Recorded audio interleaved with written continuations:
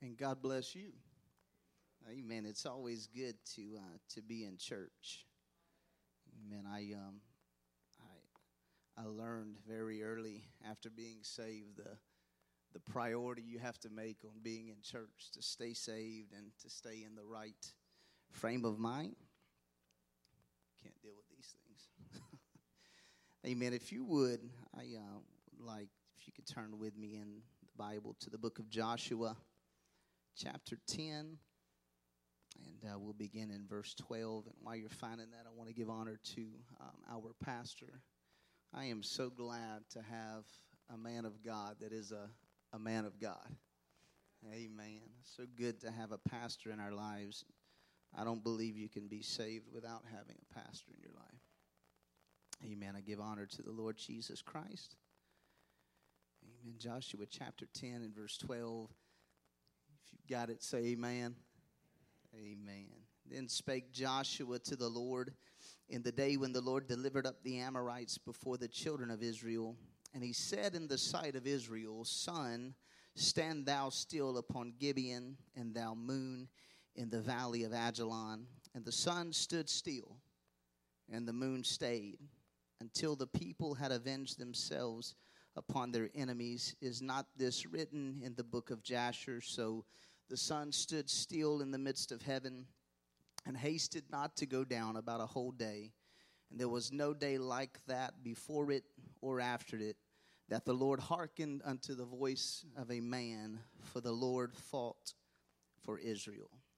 Amen. And I want to speak to you tonight from this thought: atmosphere controllers. Amen. Atmosphere controllers. One more time, would you help me? Would you lift your voice toward heaven? In the name of Jesus, we ask you, Lord, tonight, Lord, open our hearts, open our minds, speak to us, Lord, minister to our souls. You know what we need to hear tonight, Lord God. You know what we're in need of. We've come to feast, Lord, on your word, and we pray you would minister to our souls this evening. In the name of Jesus, we pray. Amen. You can be seated. Our surroundings have the ability to influence everything that we do. The environments that we live in either inspire us or they expire us. They're either facilitating our success or they are withholding our success.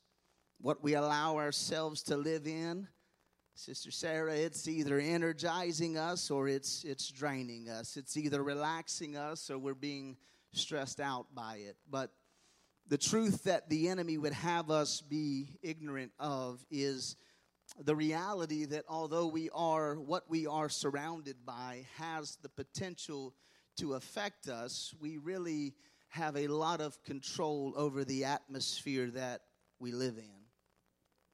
My wife is from Texas, and she will swear to you that everything that comes from Texas is bigger and better. I have, oh Lord, have mercy. We got too many witnesses in the house. I have tried to reassure her that I took the very best thing that Texas had to offer and ran off with her. So Texas is not near what it used to be, but she has managed to bring this native Texan idea into our marriage that the optimal temperature inside of your home should always be 78 degrees.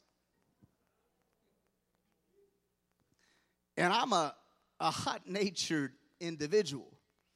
So this has caused me to be just a bit defiant to this mindset. To be frank with you this evening, I absolutely hate the heat. Eddie says that I can look at the sun and just start sweating. And we live in a 2-story house, and as you know, heat rises, so that means that it's even hotter in our room on the second floor. But one of God's greatest gifts to the 20th century, it was not the airplane or the automobile. It was the thermostat. Come on, somebody. Because the thermostat enables me to control the climate that I am living in. Because of that thermostat, if you don't like the environment you live in, you're able to do something about it. So when I get home, I go straight to the panel on the wall in our room, much to my wife's chagrin, and I just turn that baby down about 10 degrees till it's nice and comfortable, till my wife sees the electric bill the next month. But I just believe that if it's in my power to do something about a situation that's wrong, I should. And it's never right to be in a house that's set to 78 degrees. But in all seriousness, a lot of times we live in an environment not because we have to. We just choose not to do anything about it. And I started to look at this from a spiritual perspective, because as true as this principle is in our own physical world, I believe it's true even more so in the spiritual world. We walk out into our world and it's a mess out there. And the mindset is that we just have to go along to get along. And the reality is that's not what I read at all in my Bible. We put up with way more from the devil than we really have to. There are too many things that come into our lives unwelcomed and yet unchallenged. Brother McClary preached an awesome word last week about serving by challenging. And there are some things that really have no business hanging around a child of God. Ephesians 6:12 says, "For we wrestle not against flesh and blood, but against principalities, against powers, against the rulers of the darkness of this world, against spiritual wickedness in high places." There is this battle that is going on in our world. And the effects of this war in the spiritual realm have begun manifesting themselves into our natural world, and it's reverberating. You can feel it reverberating through our society, through our culture. But if the church would ever realize its potential and begin to really exercise the power that we have been given, we can take back what the enemy has stolen away. You don't have to walk onto your job or into your school with your head hung down. God did not call you to cower down in a corner licking your wounds. Luke 10:19 says, "Behold, I give unto you power to tread on serpents and scorpions and over all the power of the enemy, and nothing shall by any means hurt you." God put his spirit on the inside of you, not just to save you, not just to comfort you, not just to guide you, but to give you the power to rearrange Satan's boundaries for him. You don't have to allow the devil to invade and manipulate your environment. You have the authority in Jesus' name to move him out of where you live. I remember a while ago, after I got saved, and I was working at this particular place, and every morning I would get there, and once all the people that worked there got there, I noticed that the atmosphere just kind of shifted. It was really heavy there, and you could feel the tension in the air, and it was a really toxic environment. And to be quite honest with you, I'd never seen anything to that extent before, but I was kind of new on the job. And when you're new, you don't bring up a lot of things to begin with. You try to make sure you're giving a good impression and not ruffling any feathers. And so I kind of sat back for several weeks, and I just kind of observed everything that was going on. But it finally started to take a toll on me.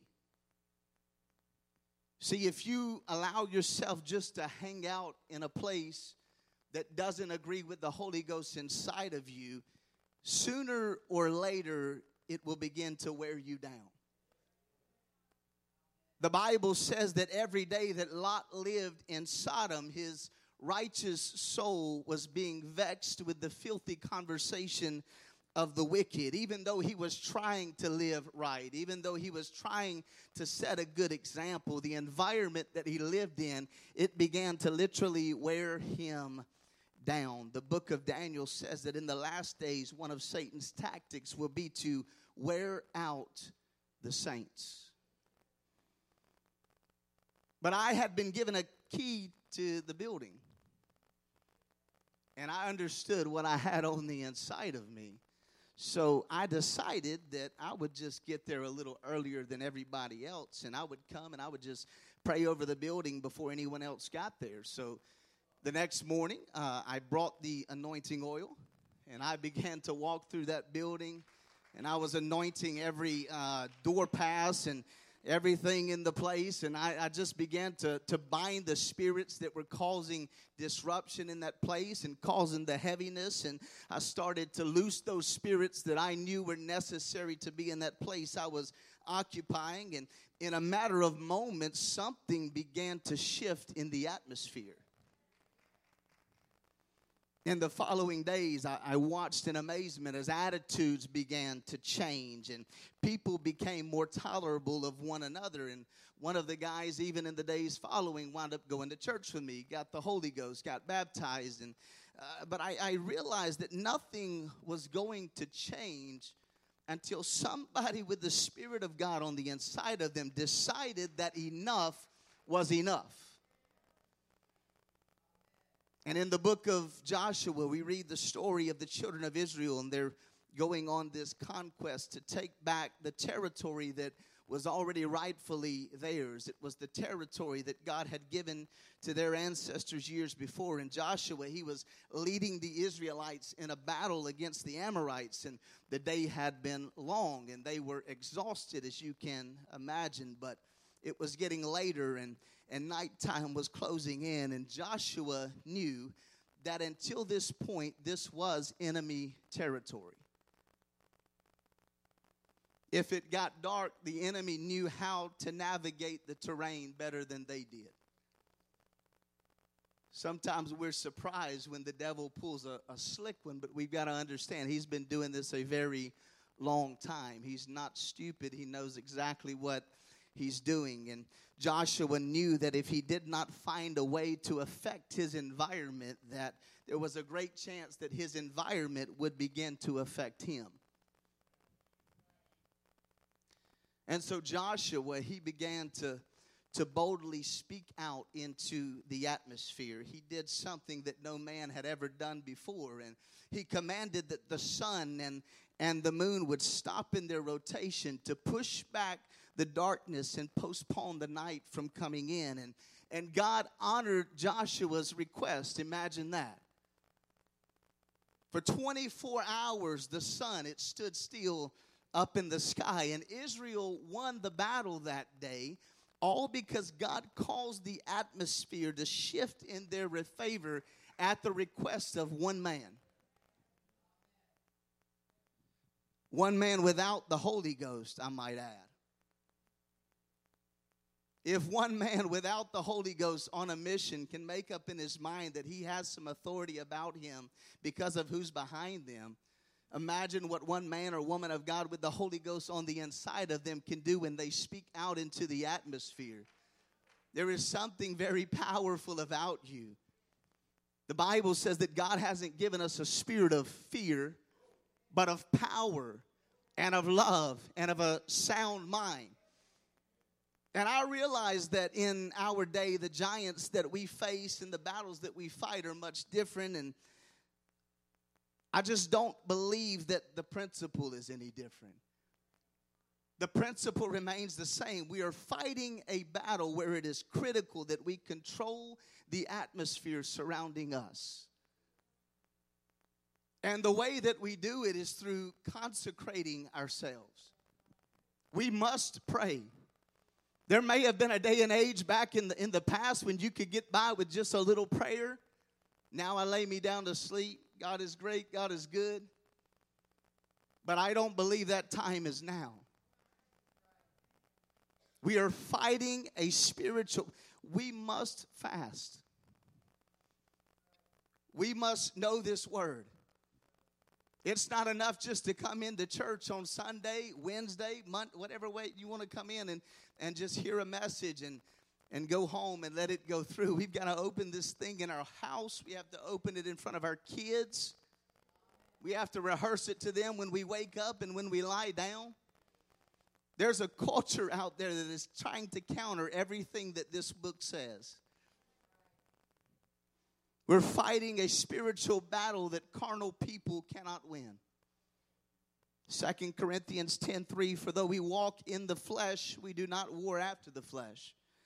For the weapons of our warfare are not carnal, but they are mighty through God to the pulling down of strongholds, casting down imaginations, and every high thing that exalteth itself against the knowledge of God, and bringing into captivity every thought to the obedience of Christ. Notice what Paul is saying.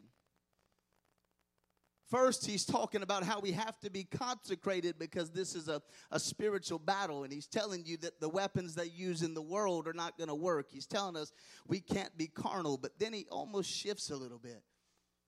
Because consecration doesn't just come through prayer and fasting and studying the word. We can't do the one and leave the other undone. That's part of the battle. But he's talking about the first part of the battle. The first battle we fight, it's in our mind.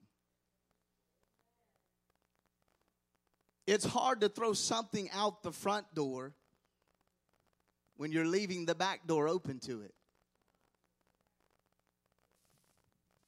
We've got to be careful what we're allowing into our homes and into our heads through different types of media. Because we can put ourselves at a disadvantage in battle by what we've willingly allowed in. What we are consuming, it matters.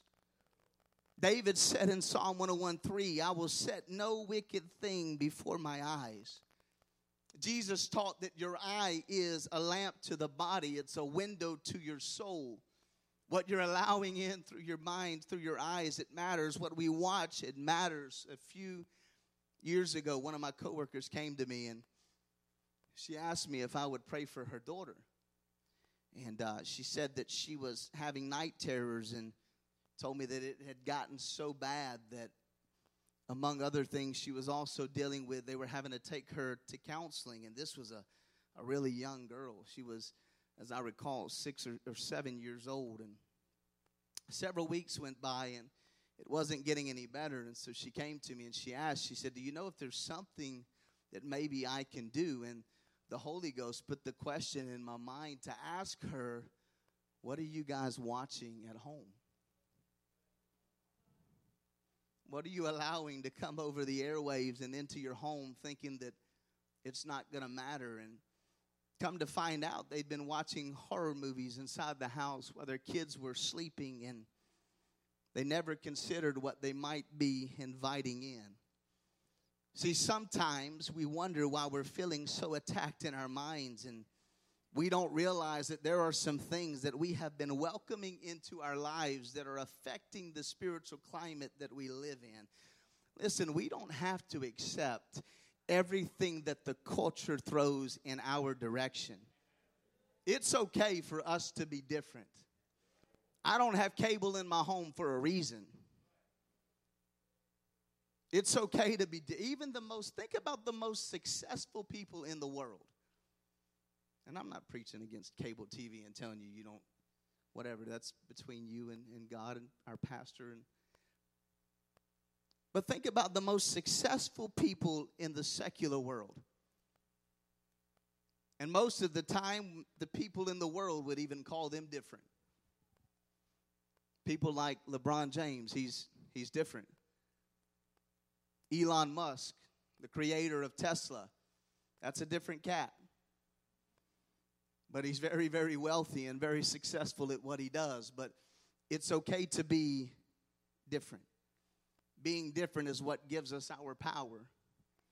1 Peter 2:9, but you are a chosen generation, a royal priesthood, a holy nation, a peculiar people. You're different people, that you should show forth the praises of him who hath called you out of darkness into his marvelous light. We are different. Thank God that we are different. Thank God we look different. Thank God we act different. Thank God we respond different.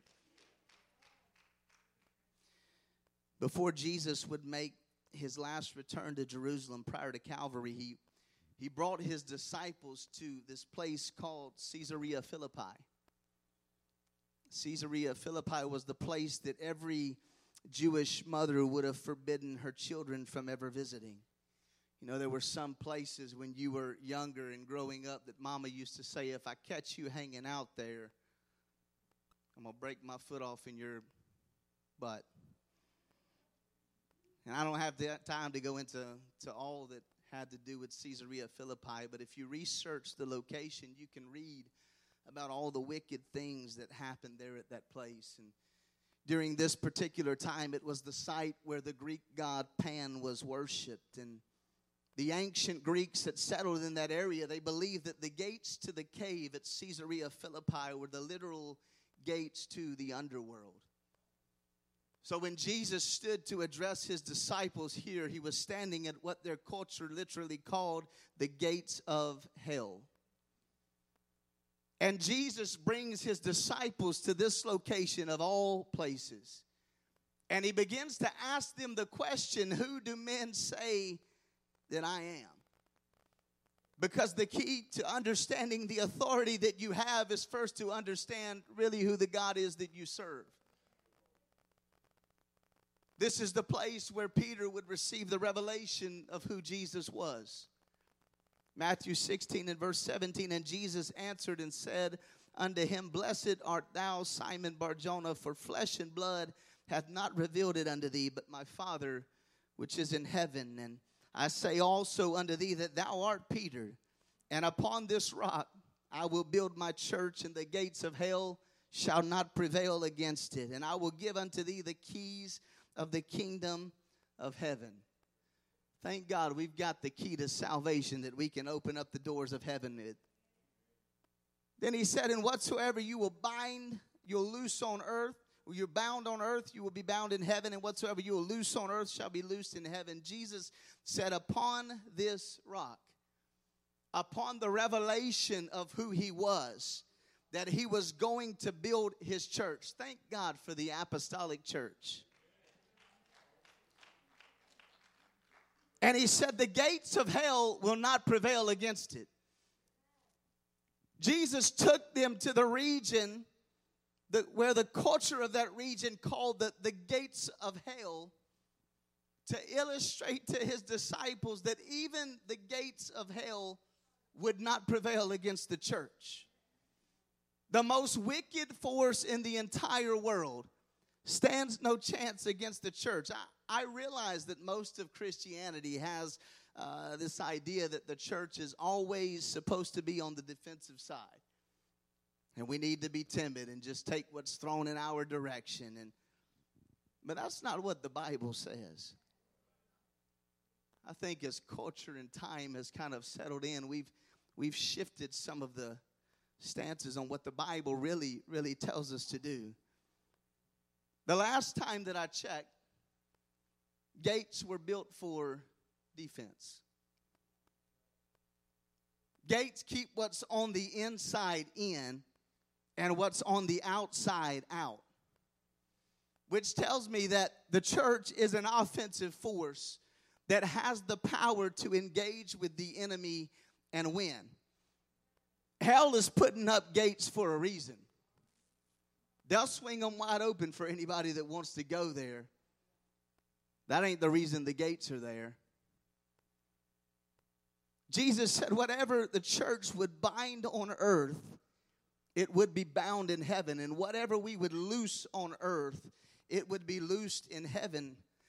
Are you tired of the atmosphere that you live in? It's time to start binding and loosing and begin operating in the authority that Jesus has given to the church. I thought this past Sunday was amazing. When service started, I don't know if you were like me, but I was here and it was very heavy. Brother Justin alluded to it when he came to the pulpit. It was a heavy feeling,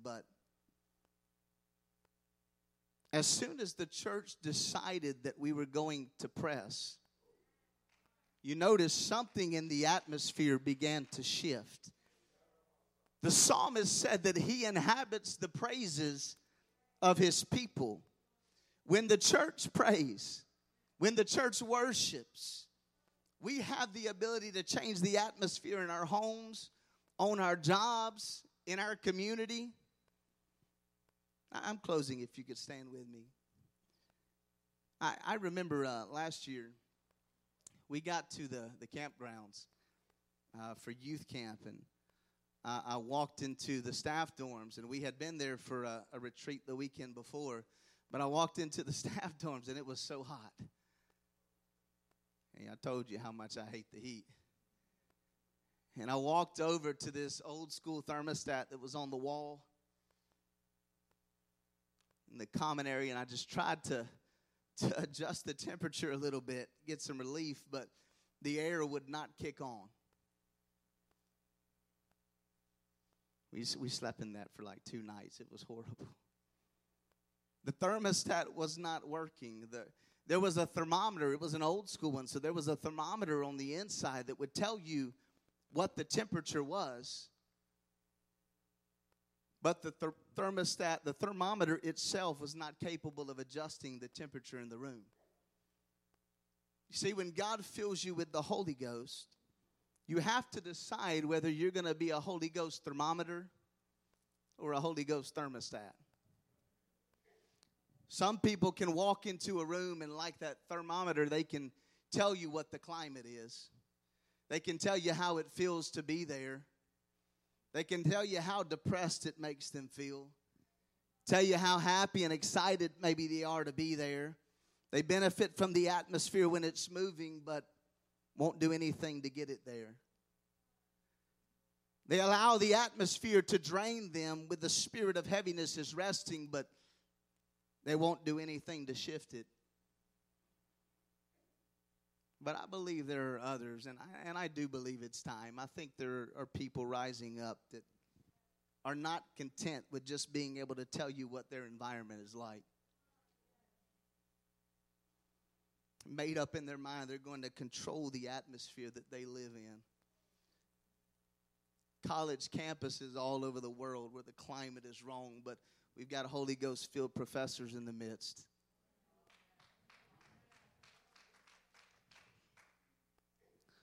Hospital rooms that rely on medicine to do its thing, but we've got Holy Ghost-filled doctors and nurses in the room. I heard Brother Bernard just a couple weeks ago. He's our general superintendent of the UPC, and he was speaking about the challenges that we face in 2022. And he said, we have to realize that with every challenge that we're faced with, it's also a great opportunity. Our challenges present opportunities. The darker that the world becomes, the brighter the light of the church is going to shine, like a city set on a hill that can't be hid. He said, there's something about the churches that just blend in with the culture and just go along to get along and change their everything just to kind of match and invite people in. He said they're going to lose their relevance because nobody wants something they can get on the outside. He said, and then you have some churches that believe in the Bible but don't necessarily preach the truth. They don't have the Holy Ghost. And when you're faced with a culture that does not honor the Word of God, you can't use the Word of God to reach them. And he said this puts the apostolic church at a great advantage because we still believe that these signs shall follow them that believe. We're not people that are following the signs. The signs follow us. In my name they shall cast out devils. They shall speak with new tongues. They shall take up serpents by accident, I'm sure. And if they drink any deadly thing, it shall not hurt them. They shall lay hands on the sick, and they shall recover. When you work a miracle in their midst by the authority of the Holy Ghost inside of you, it's going to open some eyes, and then you can take them to where that power comes from. But we are at a great advantage. We are at a very great, I think it's time to start controlling the atmosphere that we live in. And I wonder tonight if you could lift your hands toward heaven as we close tonight and just ask God, I need you to help me. I know sometimes doubt creeps in. That's human. Sometimes our faith gets a little bit crippled. But I want us to ask God, would you help me just to realize what I have on the inside of me? And would you help us to begin to operate in the authority that you've given us? God, our world needs us right now more than ever. They need the church.